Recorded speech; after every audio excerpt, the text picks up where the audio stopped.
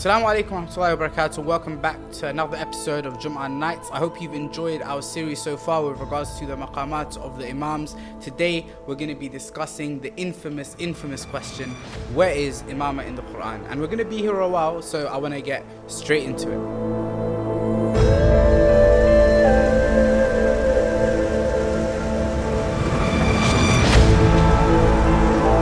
So before we get into answering this question, the first thing we need to understand is, why is this question asked? This is a question that gets asked of the Shi'a again and again by those who oppose the religion of Ahlul Bayt alayhi salam. It's something that they believe stumps our religion. They believe that it stumps Shi'ism and that the Shi'a do not have an answer to this question. They ask this question with a number of presumptions, and these are the presumptions I want to address before we get into answering the actual question of where is Imamah in the Qur'an. The first presumption that they ask this question with is that all usul al-din have to be mentioned in the Qur'an. The second presumption they have is that all of their, i.e. Ahlul Sunnah, their usul al-din are all mentioned in the Qur'an in muhkam verses. The third presumption is, therefore, as an asl of the religion, Imamah also needs to be mentioned as a muhkam verse in the Qur'an. And the fourth one is, therefore, Imamah is incorrect because by their understanding, it is not found in the Qur'an in any muhkam verses. So these are the presumptions we want to discuss before we get into anything else. The first of them was what? That all foundational usul al-din need to be found in the Qur'an. The reason I'm taking this approach with regards to discussing this is not because I don't want to answer the question about where is Imam in the Qur'an. We're going to get to that. But first of all, we need to understand the principles and the foundations of this question and why it's being asked before we can move forward. So the first presumption we want to discuss is that all foundational usul al-din must be found in the Qur'an. So the first question we need to ask is, what are usul al-din? It's made up of two words, usul and ad-din. Usul comes from the word asl in Arabic, is the plural of the word asl in Arabic, which means roots or foundation, that which is built upon. And as for deen in this case, it comes with the meaning of recompense. We see this mentioned in the first surah of the Qur'an, in Surah Al-Fatiha, in verse number 4 after the Basmala. Allah says, Maliki Yawmiddin, the owner of the day of recompense, the day where that which you have done will be repaid to you, whether good or whether bad. So that is the meaning of recompense. So usul al-din together are those foundations upon which, if you were not to believe them, you would be accountable for them and liable for them on the day of judgment. Those beliefs are those things that are built upon and are essential to your Islam on the day of judgment. It is also that if it's not believed in, it can take you outside of the fold of al-Islam. So these are what usul al-din are. So the question then comes, do all usul al-din need to be mentioned in the Qur'an? As for myself, as a Shi'a of Ahlul Bayt alayhi salam, we believe definitely that all usul al-din are mentioned in the Qur'an, because the Qur'an that is mufassar by Ahlul Bayt alayhi salam, the Qur'an that is explained by Ahlul Bayt alayhi salam, is our ultimate reference for truth. It cannot be that the usul al-din are not mentioned in the Qur'an. But this is a question that I want to put to the opposing sect. They are the ones asking us to bring that from the Qur'an, as if they believe that usul al-din all have to be mentioned in the Qur'an. Let's see what their scholars have to say about this. Let's look at the book Sharh al-Sunnah by al-Barbahari. This is a book that we referred to in our episode with regards to Salafi Tawheed versus Shi'i Tawheed. And al-Barbahari is a classical scholar. He died in the year 329 after Hijrah, and he's considered from the earliest scholars. And many people, if you look at the more extreme Salafis that we have, for example, in this country, if you look at S-Pubs or even Shamsi in Speaker's Corner, this is a book that they hold in very high regard. Look what al-Barbahari says. Barbahari says, on page 227 of volume 2, I've got Sharh al-Sunnah, I've got the commentary of Salih al-Fawzan. Al-Barbahari says, وَإِذَا سَمِعْتَ الرَّجُلَ تَأْتِهِ بِالْأَثَرِ فَلَا يُرِيدُهُ وَيُرِيدُ الْقُرْآنَ فَلَا تَشُكَّ أَنَّهُ رَجُلٌ قَدْ احْتَوَى عَلَى الزَّنْدَقَ فَقُمْ مِنْ عِنْدِهِ وَدَعْهُ. Al-Barbahari says, if you hear a man to whom a hadith is brought, an athar is brought, a report is brought from Rasulullah or from those who have authority, and he doesn't want that hadith, but he wants you to quote Qur'an in its place, he says, do not doubt that that is a man that has been overcome with heresy, with disbelief. So get up and leave him. Al-Barbahari is telling me, if I bring you a hadith of Rasulullah and I tell you, look, Rasulullah said, I've left behind for you two weighty things, the Qur'an and the Ahlul Bayt, and you say to me, no, I don't want a hadith of Rasulullah, I want you to bring it from the Qur'an. Al-Barbahari is saying, you're a disbeliever for saying that. You're a heretic for saying that. So next time, I'm going to keep that in mind. Anytime I get asked that question, I'm going to follow the advice of Al-Barbahari, and I'm just going to leave that person be, because he is a heretic, as per the advice of Al-Barbahari. And nobody should be offended at that. If Al-Barbahari is giving the advice that get up and leave this man because he is a person who is overcome with zandaqa, he is a heretic, he's a disbeliever, then you shouldn't feel offended at all. It's not me saying it, it's Al-Imam, Al-Alim, Al-Faqih, Asad al-Sunnah, Al-Barbahari. That's who's saying it, it's not me. So you should not be offended at all when you ask us to bring Qur'an in place of hadith.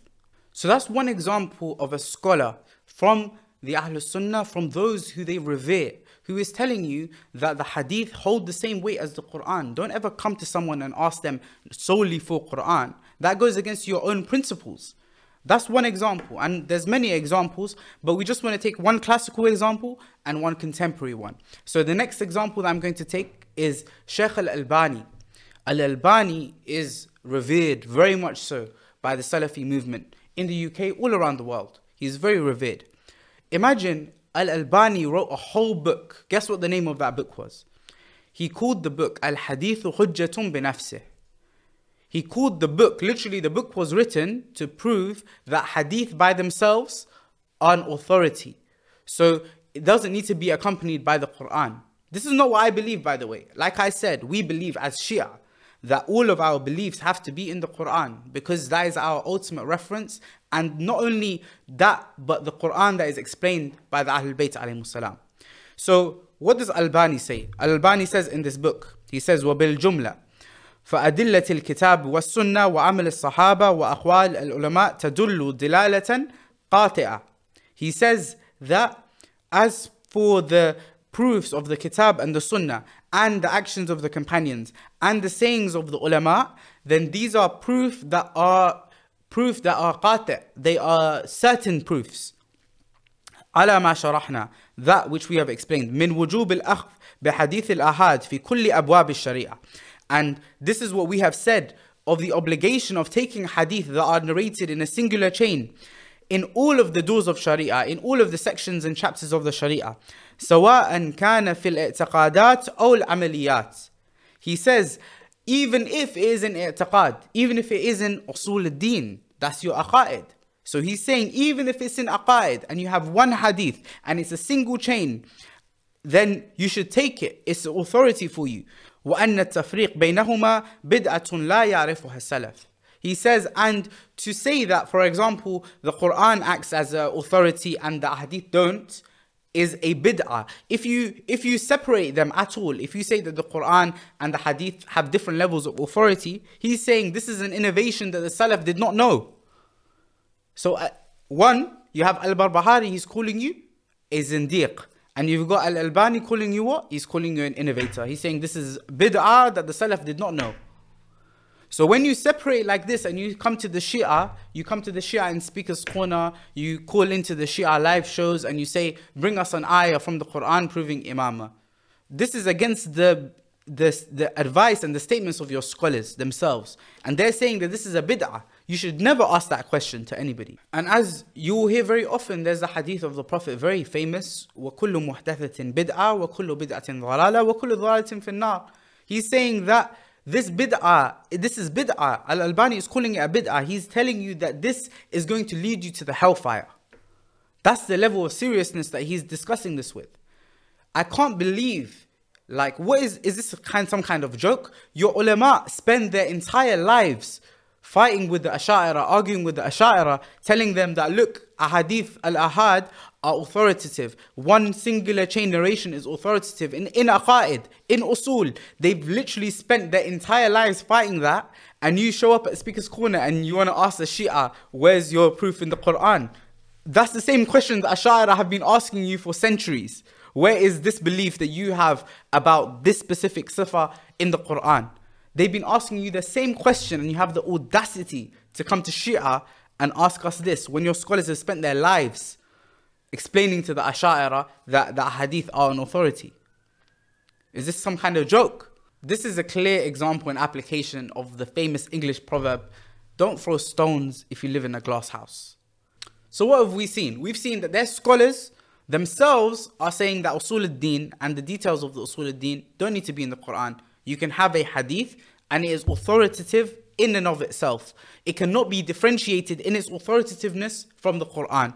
So you've got Al-Albani saying that, you've got Al-Barbahari saying that. That's a classical scholar and a contemporary one. And there's many in between, but we haven't got time to read too many statements today. The second presumption is what? Is that all Sunni Usul al-Din are mentioned in the Qur'an. Let's examine that claim or that presumption that they make when they ask the Shia this question. Let's take a classical example again of a book and a scholar of the Salafis that they revere very highly again. We're not going to be quoting from just any people. We're going to be quoting from all of those people who they revere and they consider to be great scholars. So I'm referring now to a book by Al-Lalaka'i. Al-Lalaka'i was one of the classical scholars of the Ahlul Sunnah, and he wrote a book called Sharh I'tiqadat Ahlul Sunnah. So this is one of the books that they actually refer to in order to understand the opinions of the Salaf with regards to Aqaid. And it's a very, very popular used book. What does Al-Lalaka'i say? It's mentioned on page 176. Al-Lalaka'i narrates from Abu Muhammad Abdul Rahman ibn Abi Hatim, who said, سألت أبي وأبا زرعة عن مذاهب أهل السنة في أصول الدين وما أدرك عليه العلماء في جميع الأمصار وما يعتقدان من ذلك. So he's asking his father and Abu Zur'a al-Razi, who's also one of the grand scholars of the classical scholars of the Ahlul Sunnah. He says, I asked him with regards to what? في أصول الدين وما أدرك, and that which they saw from the ulama in their travels in all of the cities and what they believe. Those two, what do they believe? His father and Abu Zur'a. فقال أدركنا العلماء في جميع الأمصار حجازا وعراقا وشاما ويمنا فكان من مذهبهم. He says that we saw these things, these specific points, we saw them from all of the ulama. In Hijaz, in what is known as today as Saudi Arabia, in Iraq, in Sham, in the Levant, in Syria and Palestine, in Jordan and Lebanon and all of those countries today, they were referred to as Sham and Yemen. He said, so we saw all of these scholars. Yeah, so this is not just Abu Zur'a and his father speaking. This is the scholars of the Ahlul Sunnah, the classical scholars from all of the different regions. They went to them and they said that this was from their madhab. This was what they believed in their aqaid, in their usul al-din, because that's what he's asking about. He says, fi usul al-din. He asked with regards to the usul al-din. So they respond, they say, al-iman qawlun wa amalun yazidu wa yanqus. They say that all of us believe that iman is speech and action, and that it fluctuates, it goes up and down, it increases and it decreases. This is one of the beliefs. وَالْقُرْآنِ كَلَامُ اللَّهِ غَيْرَ مَخْلُوقٍ بِجَمِيعِ جَهَاتِهِ. He says that the Qur'an is the word of Allah and it is not created. This is another bit of discussion and argumentation that they had with the Mu'tazila. وَالْقَدْرِ خَيْرِهِ وَشَرِّهِ مِنَ اللَّهِ عَزَّ وَجَلَ. And that qadr, the destiny that Allah has written, that which is good and bad from it, is from Allah subhanahu wa ta'ala. And this is the argumentation that they have with the Qadariyah. And then he says, look, this is another thing in the Usul al-Din, and this is the point that I wanted to come to. This is another thing in the Usul al-Din that all of those scholars among all of those places agreed upon. What did they agree upon? وخير هذه الأمة بعد نبيها عليه الصلاة والسلام أبو بكر الصديق ثم عمر بن الخطاب ثم عثمان بن عفان ثم علي بن أبي طالب عليهم السلام وهم الخلفاء الراشدون المهديون. So what's he saying? He's saying that all of the scholars of the Ahlul Sunnah in the classical period in all of these cities believed that it was from the Usul al-Din that the greatest after the Prophet were Abu Bakr, number one, then Umar, then Uthman ibn Affan, then Ali ibn Abi Talib alayhi salam. So if these are from the Usul al-Din, then I'd like to ask a follow-up question when someone asks me, where is Imamah in the Qur'an, because you guys believe it's Usul al-Din, I will turn around to that person and I will say, your Usul al-Din say that Abu Bakr and Umar and Uthman and Imam Ali are the greatest after the Prophet in that order. I will say, Bismillah, show me from the Qur'an this belief that you hold in your usul al-din. These are the usul al-din that all of the scholars at that time, in all of these countries, in Hijaz, in Iraq, in Sham, and in Yemen, they all believe this to be from usul al-din. That this is from the roots of religion, this is from the principles of religion. And many of the scholars in the classical period also, they used to do takfir on this basis. They used to say, if you don't accept the khilafah of Abu Bakr and Umar, you're a kafir aslan. So this is something they used to believe as an asl of their religion. This is usul al-din for them. So the same way you ask me, where is Imamah in the Qur'an? First of all, I will ask you, show me where does it say in the Qur'an that Abu Bakr and Umar and Uthman are the greatest after the Prophet?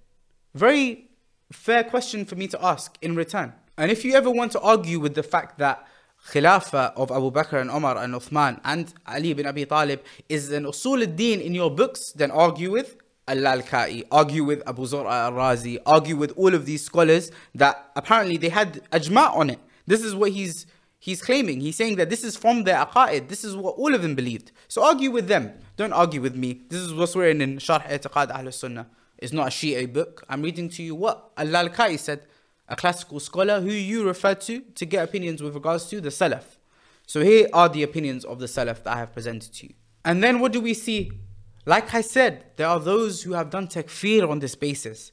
And there's many other statements that I can read to show you that the Khilafah of Abu Bakr and Umar is considered to be from the Usul al-Din.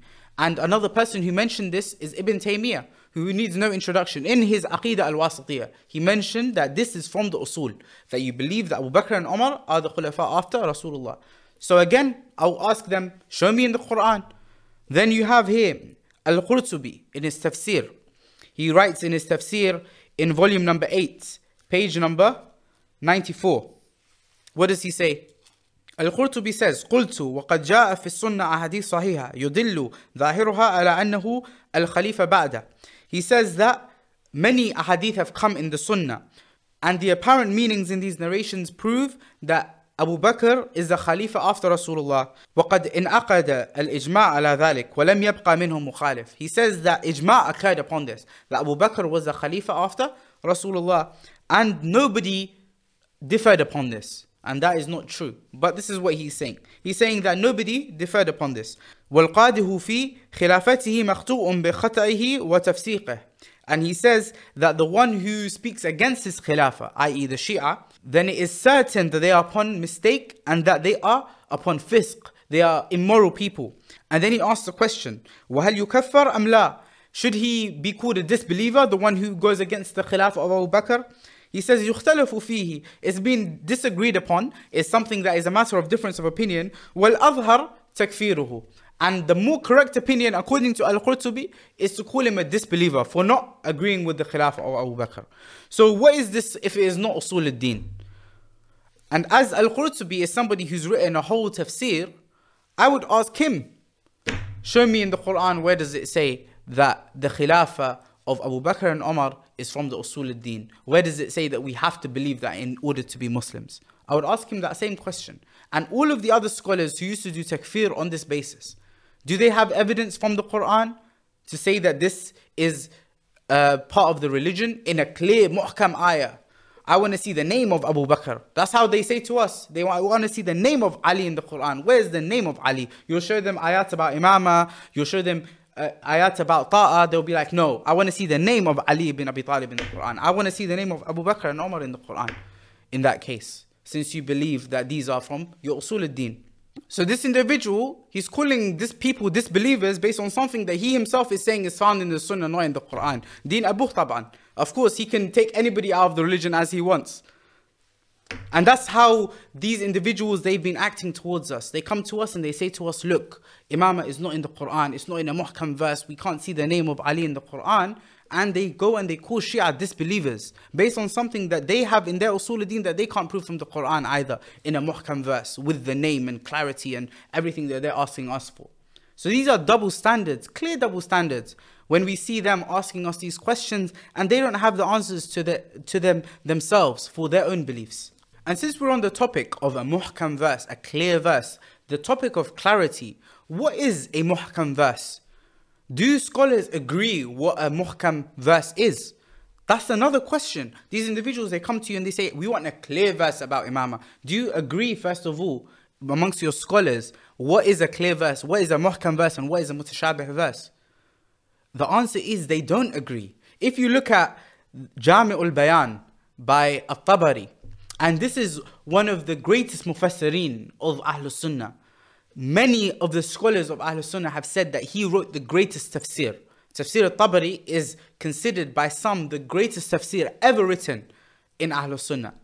So what does he say? He speaks about this very idea of muhkam and mutashabih, when he's discussing the ayat of Surah Al-Imran, the 7th verse of Surah Al-Imran, where it mentions the idea of muhkam and mutashabih. How many opinions do you think At-Tabari mentions for what is muhkam and what is mutashabih? 2? 3? Did you guess more? Did you guess 5? Did you guess 10? There's more than 10 opinions that Tabari quotes on what is muhkam and what does muhkam mean and what does mutashabih mean. So before you come and you ask us for a clear verse, a muhkam verse, first you guys need to agree what is a muhkam verse. That is the first question I will ask you. What do you mean? How do you qualify a muhkam verse? And the same way, if you come to me with a specific definition, I can say to you, I disagree with your definition, and I'll take another opinion that your scholars hold with regards to what muhkam and mutashabih means, and I will show you a muhkam verse based on that definition about imamah. We see a very interesting opinion quoted by At-Tabari with regards to what is a muhkam verse and what is a mutashabih verse. He says, وَقَالَ آخَرُونَ, and others said. You see, this is him quoting all of the different opinions of the scholars. This is one definition that he quotes. He says, بَلْ الْمُحْكَمْ مِنْ آيَ الْقُرْآنِ مَا عَرَفَ الْعُلَمَاء تَأْوِيلُهُ وَفَهِمُوا مَعْنَاهُ وَتَفْسِيرُهُ. He says that the muhkam from the Qur'an is that which the ulama understand its tafsir, its ta'wil, and they understood its meaning and its exegesis. وَالْمُتَشَابِهِ مَا لَمْ يَكُنْ لِأَحَدٍ إِلَىٰ عِلْمِهِ سَبِيلٌ. And the mutashabih is that which nobody has the ability to understand, that which Allah kept in His knowledge specific to Himself and nobody else can understand from the Qur'an. An example that he gives of this is the huruf al-muqatta'at. Like for example, alif lam mim. Nobody knows the meaning of that. Ha mim. Nobody knows the meaning of that. Kaf, ha, ya, ain, sad. Nobody knows the complete meanings of these huruf al-muqatta'at. And these are the kinds of verses that these scholars would say are mutashabih, and the rest of the Qur'an they would consider to be muhkam because they feel that they understand the interpretation of it. So this is a definition of muhkam and mutashabih that was accepted amongst certain scholars, a certain significant group of scholars, and it's a subjective opinion. Somebody might think they understand the interpretation of a specific verse. Another scholar may say, no, I don't understand. This is mutashabih. So this is a subjective opinion on what is muhkam and what is mutashabih. So I could sit here and I could say to you, well, I think it's muhkam, and you could say to me, no, I think it's mutashabih. So then it's a subjective thing. So how can you come and ask me about a clear verse, a muhkam verse about imamah? First of all, your scholars don't agree on the meaning of what these things mean. You can't agree with me what those things mean. And I can quote to you a scholar from your own school who disagrees with you, and I can follow his definition. And thirdly, that opinion in itself is subjective. So I can say I feel something is muhkam, and you can say you don't feel that it's muhkam. So where do we go from here? What kind of question is that? If we look at all of these fundamental presumptions that they make when they ask this question, all of them are presumptions that stand on such weak foundations. These presumptions themselves are wrong. So what kind of question is that when they ask us to prove imamah from the Qur'an? But as I said, as Shi'a of Ahlul Bayt alayhim salam, we believe that all of the usul-ud-din are mentioned in the Qur'an that is mufassar by the Ahlul Bayt alayhim salam, the Qur'an that has been explained by the Ahlul Bayt alayhim salam. And that is what we are going to do next. We are going to discuss the ayat of the Qur'an that mention imamah as a concept very clearly in muhkam ayat, and we're going to go through this step by step. And just so you know, I'm speaking to the Shi'a here, because you need to have some level of light in your heart in order to be able to accept these verses. If you want to be blind completely to these verses and you don't want to accept them, then nobody will accept them. We've seen it happen for years and years. There's no point in me coming here and pretending that I'm going to convince everybody. There are some people who are completely blind to this and they don't want to hear it. And no matter what I bring today, they don't want to hear it. So there's no point in those people. I'm speaking to those people who are Shi'a of Ahlul Bayt alayhim salam and want to know about the ayat of the Qur'an with regards to Imamah, and I'm speaking to those who have come here listening with an open mind and want to hear the ayat from a Shia perspective, uninterrupted by anybody in explaining with regards to the ayat about Imamah in the Qur'an.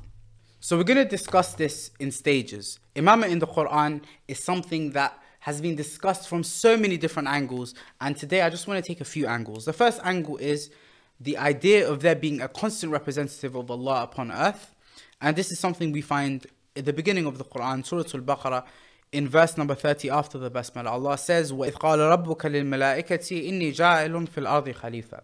He says, and when your Lord said to the angels, indeed I will place on the earth a representative.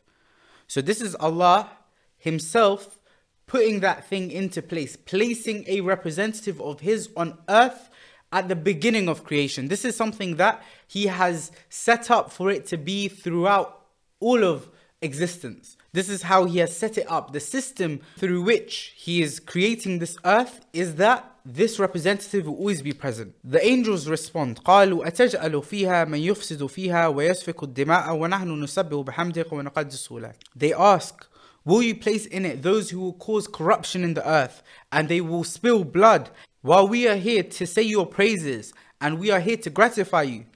And Allah responds by saying, قَالَ إِنِّي أَعْلَمُ مَا لَا تَعْلَمُونَ. He says, I know that which you do not know.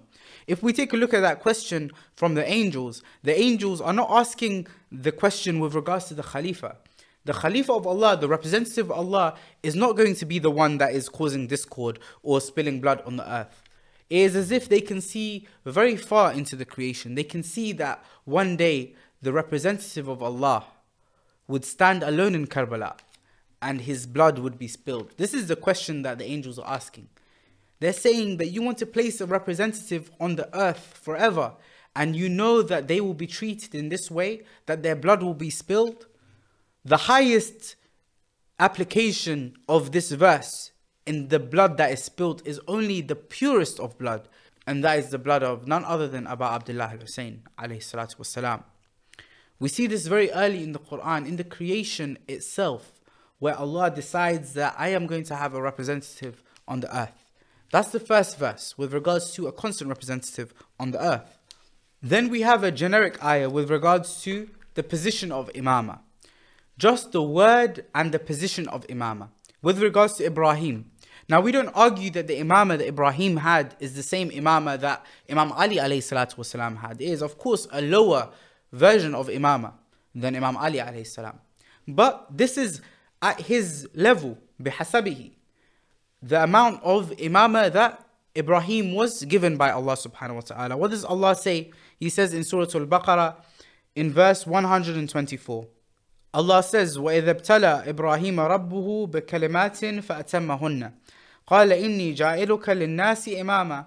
He says, when Ibrahim was tested with some words and he completed them, Allah said, I will make you for the people an imam.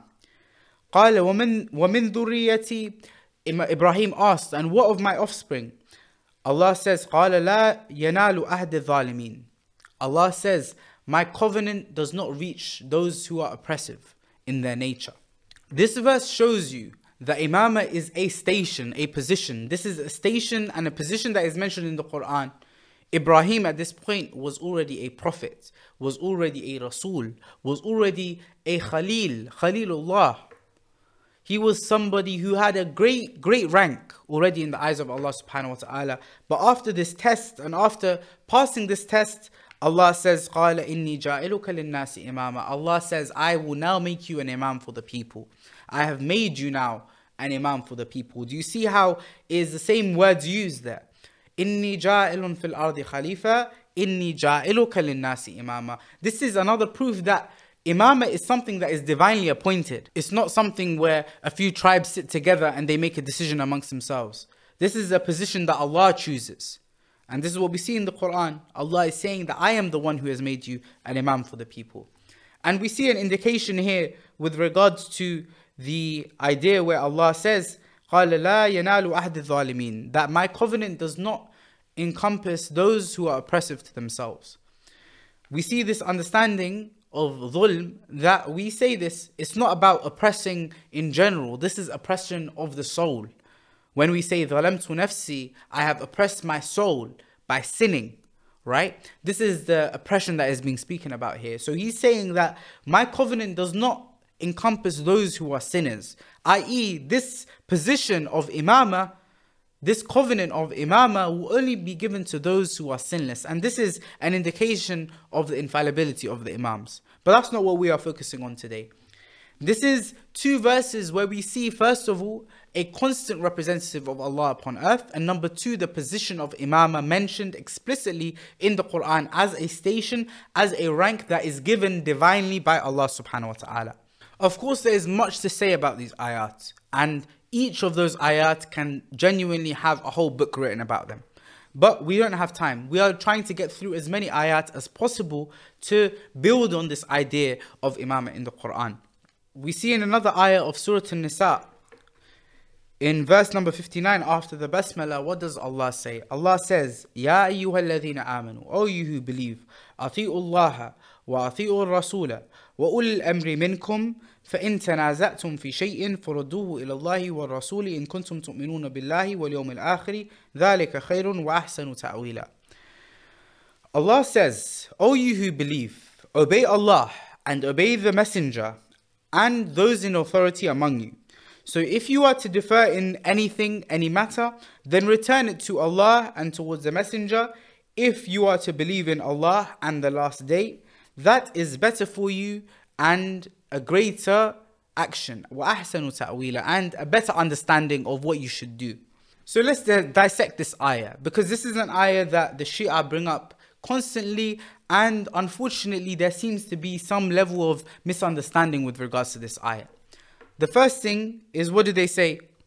They say, look, it says أَطِيعُ اللَّهِ وَأَطِيعُ الرَّسُولِ, but it doesn't say وَأَطِيعُ أُولِي الْأَمْرِ مِنْكُمْ. So they say that, look, it says obey Allah, and they say it says obey the messenger, but it doesn't say obey those in authority among you. So it means that their authority is not absolute. These people that say that, it's not worth having a conversation with them. They are a literal waste of time, because it means that they don't know Arabic, if that's what they are saying. Because what is clear in this verse is that the waw al-atf is used. There are different types of waw in the Arabic language. There is waw al-qasam, for example. You say that I'm swearing by something, where Allah says, وَالشَّمْسِ وَضُحَاهَا, for example. I swear by the sun. Then you have waw al-hal, which means that something is happening while something else is happening another time, and that is the waw that connects those two things. Or you have waw al-isti'nafi, which is something that starts a sentence, for example, an and that starts a sentence, and it's not connected to anything before it. So there's different types of waw in the Arabic language, the letter waw. And in this ayah of the Qur'an, you can clearly see that the waw is waw al-atf. What that means is that it connects to that which came before it. So the same way that it says وَأَطِيعُوا الرَّسُولَ وَأُولِي الْأَمْرِ مِنْكُمْ, the same way that the Rasul has authority, then the Ulil Amr also have that same level of authority. This is what the ayah is saying. That is what waw al-atf means. It means that the authority of the Rasul is extended to the Ulil Amr, and they hold and share that level of authority. It's like in English, if I say, for example, to you, I've got Mushtaba here, I say obey Mushtaba and Ahmed, right? That has made both of their obedience together. Nobody is going to say, why didn't you say obey Mushtaba and obey Ahmed? I wouldn't need to say it again. I've used that and as a waw al-atf. I've connected those together, and anybody would understand that this means that both of them need to be obeyed. And some people aren't convinced by that. They're saying, no. The wa here is used because it's trying to separate between the Rasul and the Ulil Amr. So then I will say, okay, let's go to another part of the Qur'an. In Surah Al-Imran, in verse number 32, what does Allah say? Allah says, قُلْ أَطِيعُوا اللَّهِ وَالرَّسُولِ. Allah says, obey Allah and the messenger. He doesn't say أَطِيعُوا الرَّسُولِ again. So what does that mean now? Does that mean that Rasulullah doesn't have complete authority? Is that what you're saying? You see, this game that they play, it doesn't hold up. It's not consistent across the Qur'an. If you were to say here that Ulil Amr, their authority is not the same as Rasulullah, then you have to then say that the Qur'an contradicts itself. Because here, Allah is saying, Ati'ullah wa ati'ur Rasul, but in the other ayah, Allah is just saying, Ati'ullah wa Rasul. So, does that mean that Allah has now differentiated between the ta'ah of Allah and the Rasul? Is that what you're saying? So that's why we have to be very clear when we're looking at the grammar of these ayat. And honestly, this is silly reasoning that it's not even deserving of being responded to. But unfortunately, the ignorance has reached such a level that this also needs to be clarified. Now, someone would ask then, they would say, okay, that's fine, let's agree that the Ulil Amr have the same level of authority as Rasulullah. How can you prove that the Ulil Amr are Ahlul Bayt? Okay, that's a great question. And to answer this question, I'm not going to bring to you external sources. I'm going to tell you to use your logic, okay? I'm going to ask you, if Allah in the Qur'an has placed somebody on the same level of authority as Rasulullah, how great does that individual need to be? He needs to be amazing. He needs to be somebody that is on point, completely infallible, has no mistakes whatsoever, because Rasulullah didn't have any mistakes whatsoever. So it has to be an infallible authority. That much is clear because waw al-atf is used. So Rasulullah has to be the same level of perfection as the Ulil Amr. That is clear. So now, if we take a look at all of the tafsir of the Muslims, all of the tafsir of the Muslims, there are three options you have here. The first option is that you believe that these are the Imams of Ahlul Bayt, and that's found in Shi'a tafsir. The second option you have is that you believe that these are the scholars of Islam in general. These are the Ulil Amr. And the third option you have is the rulers. And this is the one that has become very, very popular these days. The idea that the rulers are Ulil Amri minkum. And this is what the opposing sect like to push a lot. They like to say that these are Ulil Amr. These are the leaders of the Muslim world, right? So this is what they are pushing now. So let's take a look at those logically. Those are your three options out of all of the tafsir of the Muslims. Either you have the Imams of Ahlul Bayt alayhim salam, or you have the scholars, or you have the rulers. So if we take the example of scholars, for example, okay? First of all, how would you determine who is a scholar? Because that in itself is a subjective matter. Ulil Amri minkum is if it's referring to all of the scholars, then you would need to really be able to determine for yourself that this person is a scholar and he reaches this level of understanding. Now, obviously, it's not going to be one scholar. It's mentioning Ulil Amr, so it's going to be a number of scholars. Now, those scholars have the potential to disagree. Every scholar will disagree with another scholar in something. So what does that mean now? That means that you don't know who to follow. And they're supposed to have the same level of authority as Rasulullah, who is very clear in what he says. Rasulullah, you go to him, he'll give you a clear answer. These scholars, you've got multiple of them, and you don't know who to follow. So can they be on the same level of authority as Rasulullah if what is coming from them is not clear? Is that a possibility? And also, does a scholar have the complete authority to be able to tell you what is halal and what is haram? For example, if a scholar came to you one day and he said to you, you can drink alcohol, it's halal. What would you say to him? You would say, this guy's crazy. This guy's going against the Qur'an. He's going against the Sunnah. So you wouldn't believe him. You wouldn't follow him in that. You would say he's crazy. He's going against the Qur'an. He's going against the Sunnah. But on the other hand, Rasulullah has the authority to tell you what is halal and what is haram at any given time. So do they really have the same level of authority as Rasulullah? Does that logically make sense? Can it be that I've given this person the authority to just say anything to me, and he's a fallible individual who disagrees with other Ulil Amr who are also scholars, and now I'm not sure what to follow? Can that really be the case? Can Allah give absolute authority to these scholars who disagree among themselves? Is that a logical possibility? And the third option of rulers is, like, after we've discussed scholars already being an impossibility, rulers is not even a discussion worth having. You're literally choosing then to say, who are Ulil Amr? Is it Gaddafi or is it Imam Ali alayhi salam? There's no logical discussion to have there. So it is clear that the most logical opinion to hold here is that this is coming from an infallible source, who are the Imams of Ahlul Bayt alayhim salam, who the Prophet actually left behind for us in a mutawatir hadith that everybody accepts, everybody has it in their books. If we look at Sahih Muslim, we find it there. We find it in most of the Sahih Sitta, we find even Albani authenticating a hadith where Rasulullah said, "Inni tarikun fikum khalifatain kitab Allah wa itrati ahl bayti." He says, I have left behind for you two khalifas, two things that are in my successorship, the book of Allah and my Ahlul Bayt alayhi salam. This is an authentic hadith according to Albani. Yeah, so this is an accepted hadith across all of the schools of Islam, that Rasulullah left behind for us the Qur'an and the Ahlul Bayt. Even the pairing of Thaqalain, the idea that the Ahlul Bayt are paired with the Qur'an, is it that you believe that the Qur'an has errors, such that the Ahlul Bayt would have errors? No. They are both infallible. They are both things that have to be things that are completely perfect for Rasulullah to leave them behind for us, and for him to say, لَن تَضِلُّوا بَعْدِ أَبَدًا مَا إِن تَمَسَّكْتُم بِهِمَا.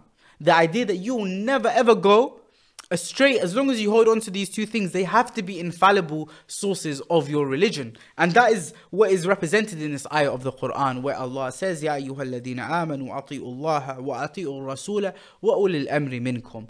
And those in authority among you, the same level of authority as Rasulullah, as we have explained grammatically. Some people, what they like to say is the part of the verse that says, فَإِن تَنَازَعْتُمْ فِي شَيْءٍ فَرُدُّوهُ إِلَى اللَّهِ وَالرَّسُولِ. It says that if you are to differ amongst yourself in a certain matter, then return it back to Allah and the Rasul. So they say, look, it doesn't mention the Ulil Amr here, so that's what shows that they don't have complete authority. That is also incorrect. The reason why the Qur'an does that is because that the original sources of the religion, those who brought the religion, were Allah and the Rasul. So the Ulil Amr are those who explain and they preserve that religion. So therefore, in order for you to understand what Allah and the Rasul say, how do you refer to Allah and the Rasul? You have to go to the Ulil Amr, those who understand Allah and the Rasul the best, those who are preserving of his religion, the same way that we explained in Hadith al-Thaqalain. This ayah of the Qur'an is a muhkam, clear verse. There is no arguing around it. This is a very clear verse and a logical verse that can only apply to Ahlul Bayt alayhi salam. It cannot apply to the scholars, nor can it apply to the rulers logically. How can people who disagree amongst themselves be an infallible authority that you must follow? Who are you going to follow out of them if they're disagreeing? So this is clear that is about Ahlul Bayt alayhi salam, and this is a muhkam ayah that the Shi'a present with regards to Imamah in the Qur'an. And then we turn to another ayah of the Qur'an, speaking about the authority of the Imams alayhi salam. We have an ayah in Surah Al-Ma'idah, ayah number 55. Allah says in the Quran, it's a famous ayah. Allah says, إِنَّمَا وَلِيُّكُمُ اللَّهُ وَرَسُولُهُ وَالَّذِينَ آمَنُوا الَّذِينَ يُقِيمُونَ الصَّلَاةَ وَيُؤْتُونَ الزَّكَاةَ وَهُمْ رَاكِعُونَ. Allah says, indeed your guardians are only Allah and the Rasul, and those who believe, those who uphold the prayer, and they give zakat while they are in the state of ruku'. So this ayah of the Quran, it's put the guardianship, the wilayah of Allah, Rasul, and this individual who gives zakat in his ruku' on the same level of wilayah. Wilayatan wahida, one wilayah. Allah, the Rasul, and this third individual. And this is another ayah where we see the waw al-atf again. We see waliyukumullah wa rasuluhu walladhina amanu. So that level of wilayah is on the same level. The waw al-atf is used. Some ask and they say, why does the ayah say those who believe, which is such a generic statement? How can you say this applies to Ali bin Abi Talib? The answer to that is the ayah starts with innama. Innama in Arabic, it represents hasr. It means that it has restricted it. It's restricted the ayah. The ayah cannot start restricting itself and then become general halfway through the ayah. That would be against the eloquence of the Qur'an. So it cannot be that Allah is speaking about Allah and the Rasul, and then he just makes it general with regards to the mu'mineen and those who believe. If, for example, I say, Inna Muhammad fil bayt, indeed, Muhammad is in the house. That statement doesn't restrict who else can be in the house. If I say, Inna Muhammad fil bayt, anyone else can also be in the house. But if I say, Inna ma Muhammad fil bayt, that means only Muhammad is in that house. So I can't say that only Muhammad is in that house and those who believe, for example. Like, that doesn't even make sense. What's the point of me using only if I'm going to make such a generic statement after and include millions of people? So it's clear here that this ayah is speaking about a specific individual. إِنَّمَا وَلِيُّكُمُ اللَّهُ وَرَسُولُهُ وَالَّذِينَ آمَنُوا الَّذِينَ يُقِيمُونَ الصَّلَاةَ وَيُؤْتُونَ الزَّكَاةَ وَهُمْ رَاكِعُونَ. And if we look to see who was this verse revealed with regards to, and again we're going to take the logical angle. We're going to look into the tafasir of all of the Muslims, and we're going to see who can this verse have been revealed about.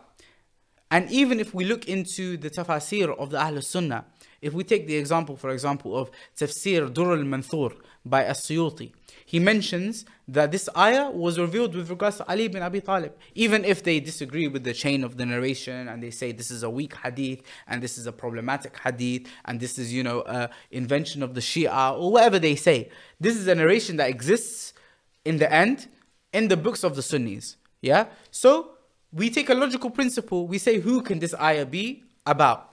Can it be that everybody was giving zakat in ruku'? That's not possible. If we say here as well, they say, that this is just generally speaking about the believers who pray and they give zakat.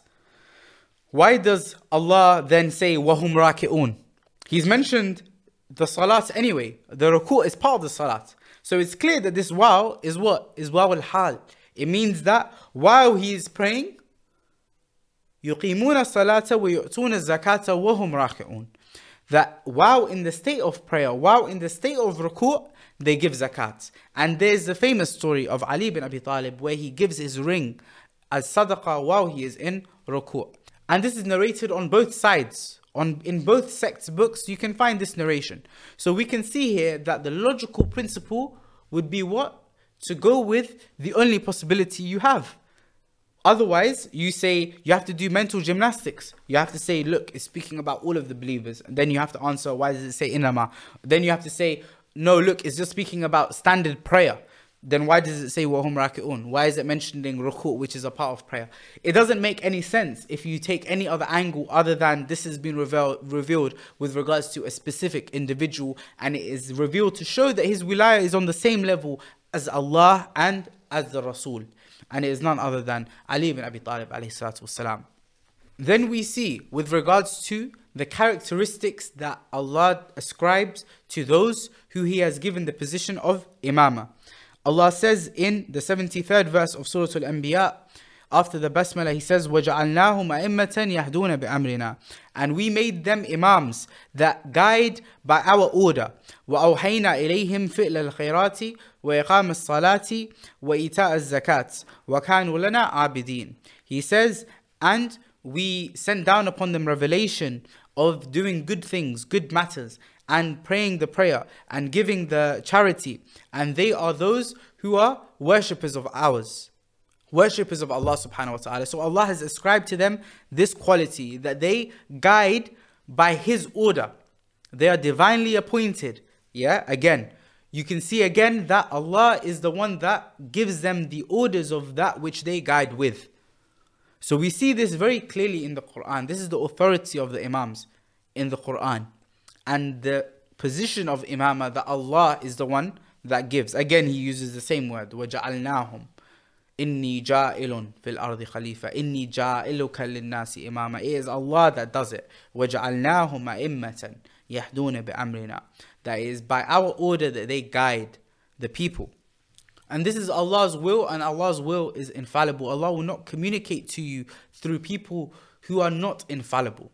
And this is the final verse that I want to end on. And this is the proof of the wilayah of Ali bin Abi Talib being not only from the usul al-din, but being asl al-usul. It is the most important asl from the usul al-din, where Allah says in the Qur'an, in ayah number 67 of Surah Al-Ma'idah, after the Basmala, Allah says, يَا أَيُّهَا الرَّسُولُ بَلِّغْ مَا أُنزِلَ إِلَيْكَ مِنْ رَبِّكَ وَإِنْ لَمْ تَفْعَلْ فَمَا بَلَّغْتَ رِسَالَتَهُ وَاللَّهُ يَعْصِمُكَ مِنَ النَّاسِ إِنَّ اللَّهَ لَا يَهْدِي الْقَوْمَ الْكَافِرِينَ. Allah says, O my messenger, proclaim that which has been revealed to you from your Lord. And if you do not, then it is as if you haven't delivered the message altogether. Think about the depth of that statement. What is this ayah speaking about? As a Muslim reading the ayah, are you not curious to know What is this ayah speaking about? Which is so important that if Rasulullah doesn't deliver that message, then it is as if he hasn't delivered the message altogether. This is a Madani surah. This is one of the last ayat that came down upon Rasulullah. This is where Tawheed has been established, the belief with regards to Qadr, with regards to Jannah, with regards to Jahannam, with regards to the angels, with regards to the books that came before, with regards to the Salat, with regards to Sawm, with regards to everything in the religion has already come. What is so important that all of that would mean nothing, would mean zero. فَمَا بَلَغْتَ رِسَالَةَ if Rasulullah doesn't proclaim that message. Ask yourself that question. What was this ayah revealed about? Let's take this as another example of logical principles. What could this be speaking about? Some people, they like to take the context that are around the ayats that are around it. And they say, look, this is speaking about the Torah and the Injil and the idea that we affirm them as Muslims. Is that important? Is it that important that Rasulullah says that if he doesn't say that, then it is as if he hasn't conveyed the religion whatsoever? Is that really the case? The Torah and the Injil in the belief of Islam are distorted books, even at the time of Rasulullah. So what is it about them that makes it so important that Rasulullah has to say this thing to the people of Ahlul Kitab? Otherwise, it's as if he hasn't conveyed the religion whatsoever. Can that be the context of what this ayah is speaking about? Or we take the example of that which is mentioned in the tafasir. Even if we look into books of tafasir that are Sunni again, the tafsir Dur al-Manthur, what does it mention? It mentions that some of the companions, they used to read this ayah in this way. They used to read it as Ya ayyuha rasulu balligh ma unzila ilayka min rabbika fi aliyin. They used to read it as, O Messenger, proclaim that which has been revealed to you from your Lord with regards to Ali ibn Abi Talib. That is present even in the books of the opposing sect, those who oppose the religion of Tashayyu'. You'll be able to find that narration clearly in Tafsir Dur al-Manthur by As-Suyuti. So this is a hadith that's also found in the books of Ahlul Sunnah in other places as well. But Tafsir Dur al-Manthur is one of the most famous tafasir, so that's why I'm quoting it as the source. So you can see here clearly that from a muhkam verse perspective, if we take that definition that Al-Tabari mentioned, that this is something that the scholars know it's ta'wil. We know it's ta'wil because we've seen that hadith that mentioned that this was with regards to Ali ibn Abi Talib in both books of both sects, in the Sunni books and in the Shi'a books. We see that it's mentioned with regards to Ali ibn Abi Talib. So logically, if you think and you weigh it up, you say, okay, Ahlul Kitab and the wilayah of Ali ibn Abi Talib, the Shia are making a really big deal out of the wilayah of Ali ibn Abi Talib. Maybe it is because it is a big deal. Maybe it's because the Qur'an mentions it as Aslul Usul. The Qur'an is mentioning as Aslul Usul here. Allah is saying here that this is the most important principle of all the principles of everything that has ever come in the religion. That's how Allah is speaking about wilayah in the Qur'an here, about imamah in the Qur'an here. And these are all muhkam verses that we've been through. We've seen the position of imamah in the Qur'an mentioned as an explicit station and a rank that was given to Ibrahim. We see that Allah puts His representative on earth and He keeps that sunnah until the end of creation. Allah says, وَلَن تَجِدُوا لِسُنَّةِ اللَّهِ تَبْدِيلًا, that you will never find that Allah changes His course of action. The sunnah of Allah remains the same. A representative of Allah always needs to be on the earth, as per the ayat of the Qur'an. Then we saw the authority of the Imams, in that they have the same level of authority as Rasulullah. Then we see the wilayah that is on one level with Allah, Rasul, and Imam Ali alayhi salatu wasalam, and by extension the rest of the Imams alayhi salam. We see that the wilayah is very clear, and then we see even clearer than that the ayat that show that this is not only something that you should believe in your usul ad-din, but this is the most important asl of them all, in that if Rasulullah did not proclaim this, then it is as if he had not proclaimed the religion or conveyed the message altogether.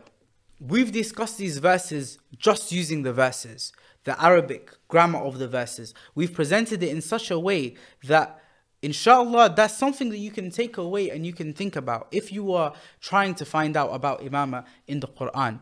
These are such clear verses that in the way that we have discussed them today, it should be very clear to anybody that watches this that Imamah is present in the Qur'an in many places and discussed from many different angles. It is only those who want to be blind to the Qur'an completely.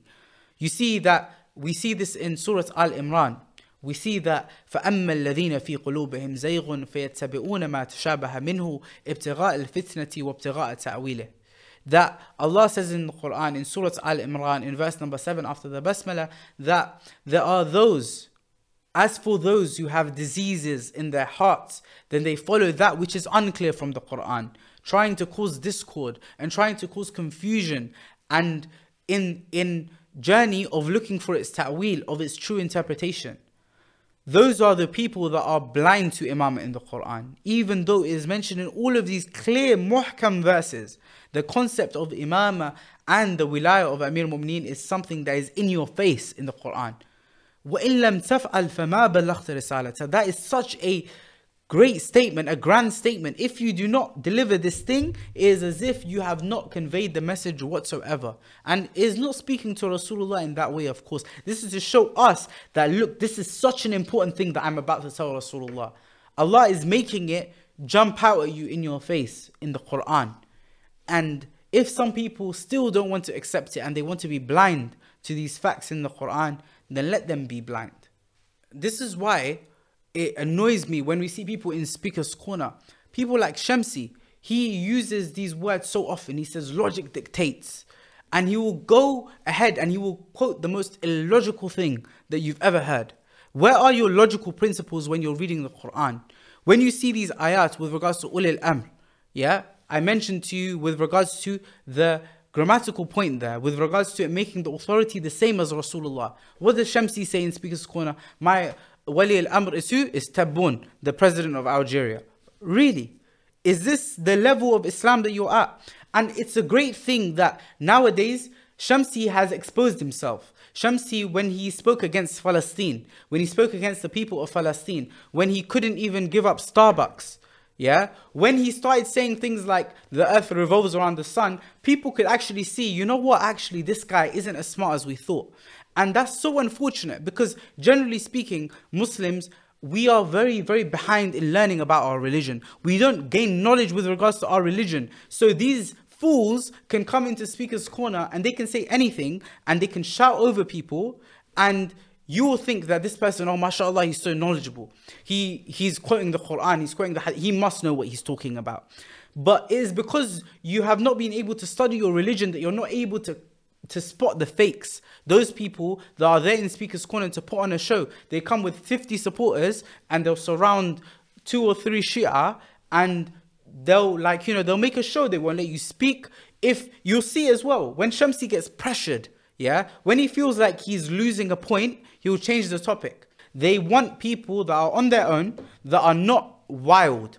You'll see that the people who deal with Shamsi in the same way that he deals with other people, Shamsi won't speak to them. Shamsi will only speak to an individual who is quiet, right? Someone who's calm, because that gives him the ability to be able to speak over them, change the subject whenever he wants.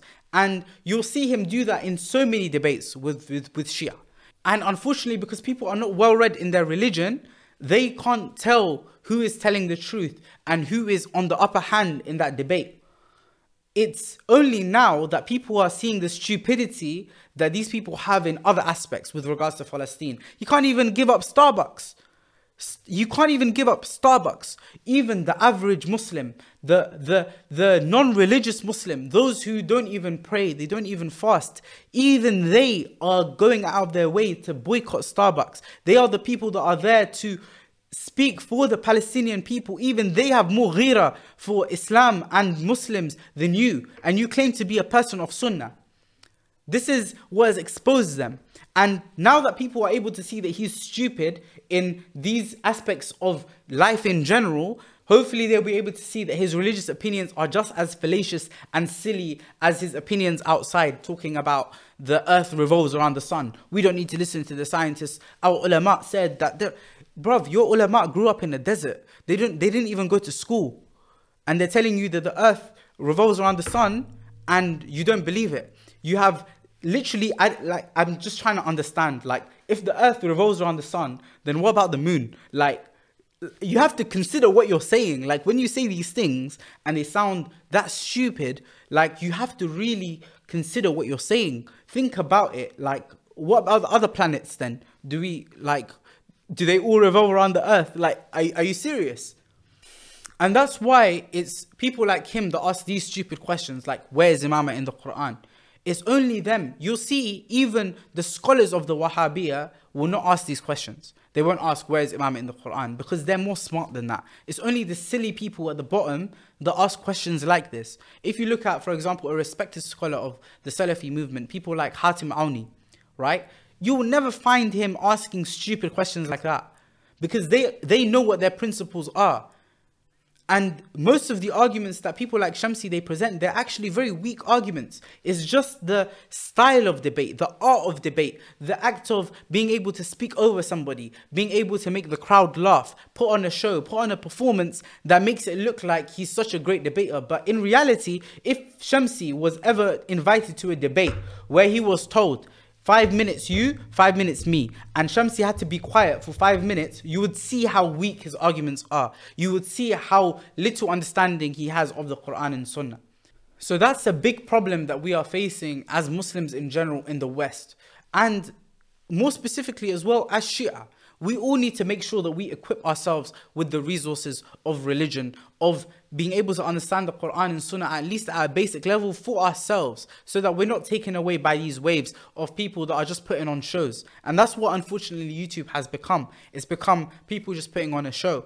If we look at Jum'ah nights, every episode we have discussed every matter that we have gone through with the Qur'an, with the Sunnah, in a way that is academic, hopefully, and in a way that is easy to understand, and in a basic, simple way, so that everybody is able to follow the discussion. This is an attempt for me to at least be able to share my journey with you, at least be able to share my thoughts, or that which I have found from the scholars with regards to what they have said with regards to the Qur'an and the Hadith, and just being able to share that.